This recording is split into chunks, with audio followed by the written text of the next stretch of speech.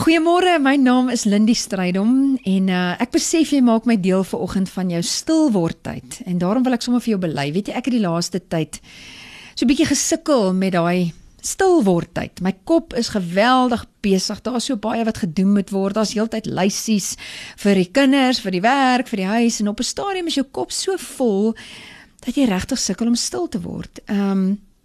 En eintlik om nou by die Here te gaan sit het vir my gevoel soos niks doen. Maar Here, laat ek net gou daai e-pos stuur en laat ek solank daai projek begin beplan en laat ek net gou daai reëling met die mamma tref, want dan gaan my dag bietjie ligter wees en dan gaan ek rustig kan kom sit. En ek weet nie hoe werk dit by jou nie, maar as ek so begin met die admin reëlings en alles wat ek glo my dag gaan ligter maak, op die ouend word ek nie werklik stil nie.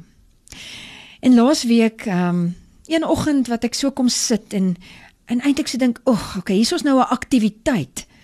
Verander ek net daar my hart om te dink, met wie het ek te doen dat ek hier sal kom sit en dink, dis 'n aktiwiteit asof die Here telling hou van hoeveel oggende Lindy by hom kom sit en wat sy in daai tyd doen. En ek verander net my hart of my gesindheid om doelbewus die besluit te neem. Here, ek nader U met vreugde, want U is die een wat ons las verlig en wat vir ons 'n sagte juk gee. Ek dink om hier te kom sit gaan tyd vat van dinge wat eintlik my dag kan ligter maak. Ek dink admin taakies gaan my las verlig, maar miskien moet ek net eers so bietjie by U kom afpak en dan tel ek dalk baie minder dinge weer op as die dag begin. Wat 'n voorreg vir my en jou om die Here te kan nader, die koning van die heelal, en tyd met hom te kan spandeer, sy woord te lees, met hom te gesels, en dit is my eintlik sleg dat ons dit soms sien soos nog 'n aktiwiteit of nog iets op die kalender en dagboek, asof ek werk moet kom doen. Dit sê vir my, ons weet nie regtig met wie ons te doen het nie.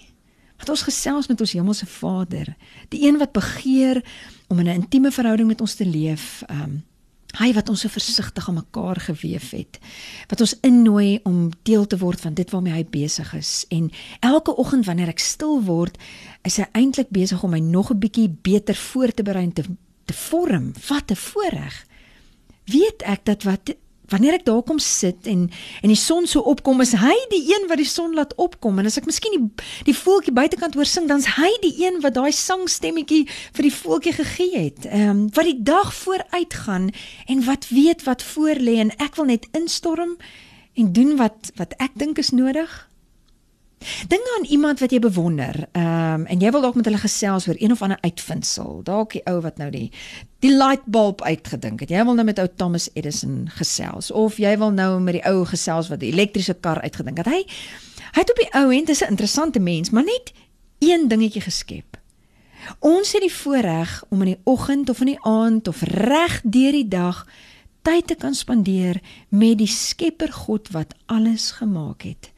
Ek dink, ons vergeet met wie ons praat en met wie ons te doen het, en dit beperk ons dink van hom en wat ons dink in daai eenkant tyd gebeur. So, my vraag vanoggend vir jou, wat is jou gesindheid wanneer jy tot God nader? En hy sê ons kan nader tot my en ek sal tot jou nader, Jakobus 4 vers 8. Is dit vir jou nog 'n taak? Het jy dalk ook by so 'n punt gekom wat jy dink, okay, ek is eintlik so besig, maar laat ek nou maar eers stil word? Dink jy nie dis tyd dat ons gesindheid en hoe ons die Here nader net weer hersien en selfs verander nie? Hoor bietjie die woorde van Hebreërs 11 vers 6. Dit kan nie gebeur as 'n mens nie op God vertrou nie. En as daar's 'n goeie rede daarvoor. 'n Mens sal God net soek en na hom toe gaan as jy oortuig is en vertrou dat hy daar is en dat hy mense wat na hom toe kom met oop arms ontvang. Is dit jou vertrekpunt?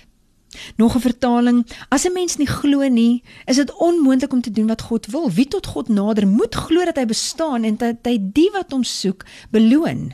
Nog een vertaling, as jy nie glo nie, is dit onmoontlik om God tevrede te stel. Wie tot God wil nader moet glo dat hy werklik daar is en dat hy die een wat hom soek beloon. Wat jou vertrekpunt?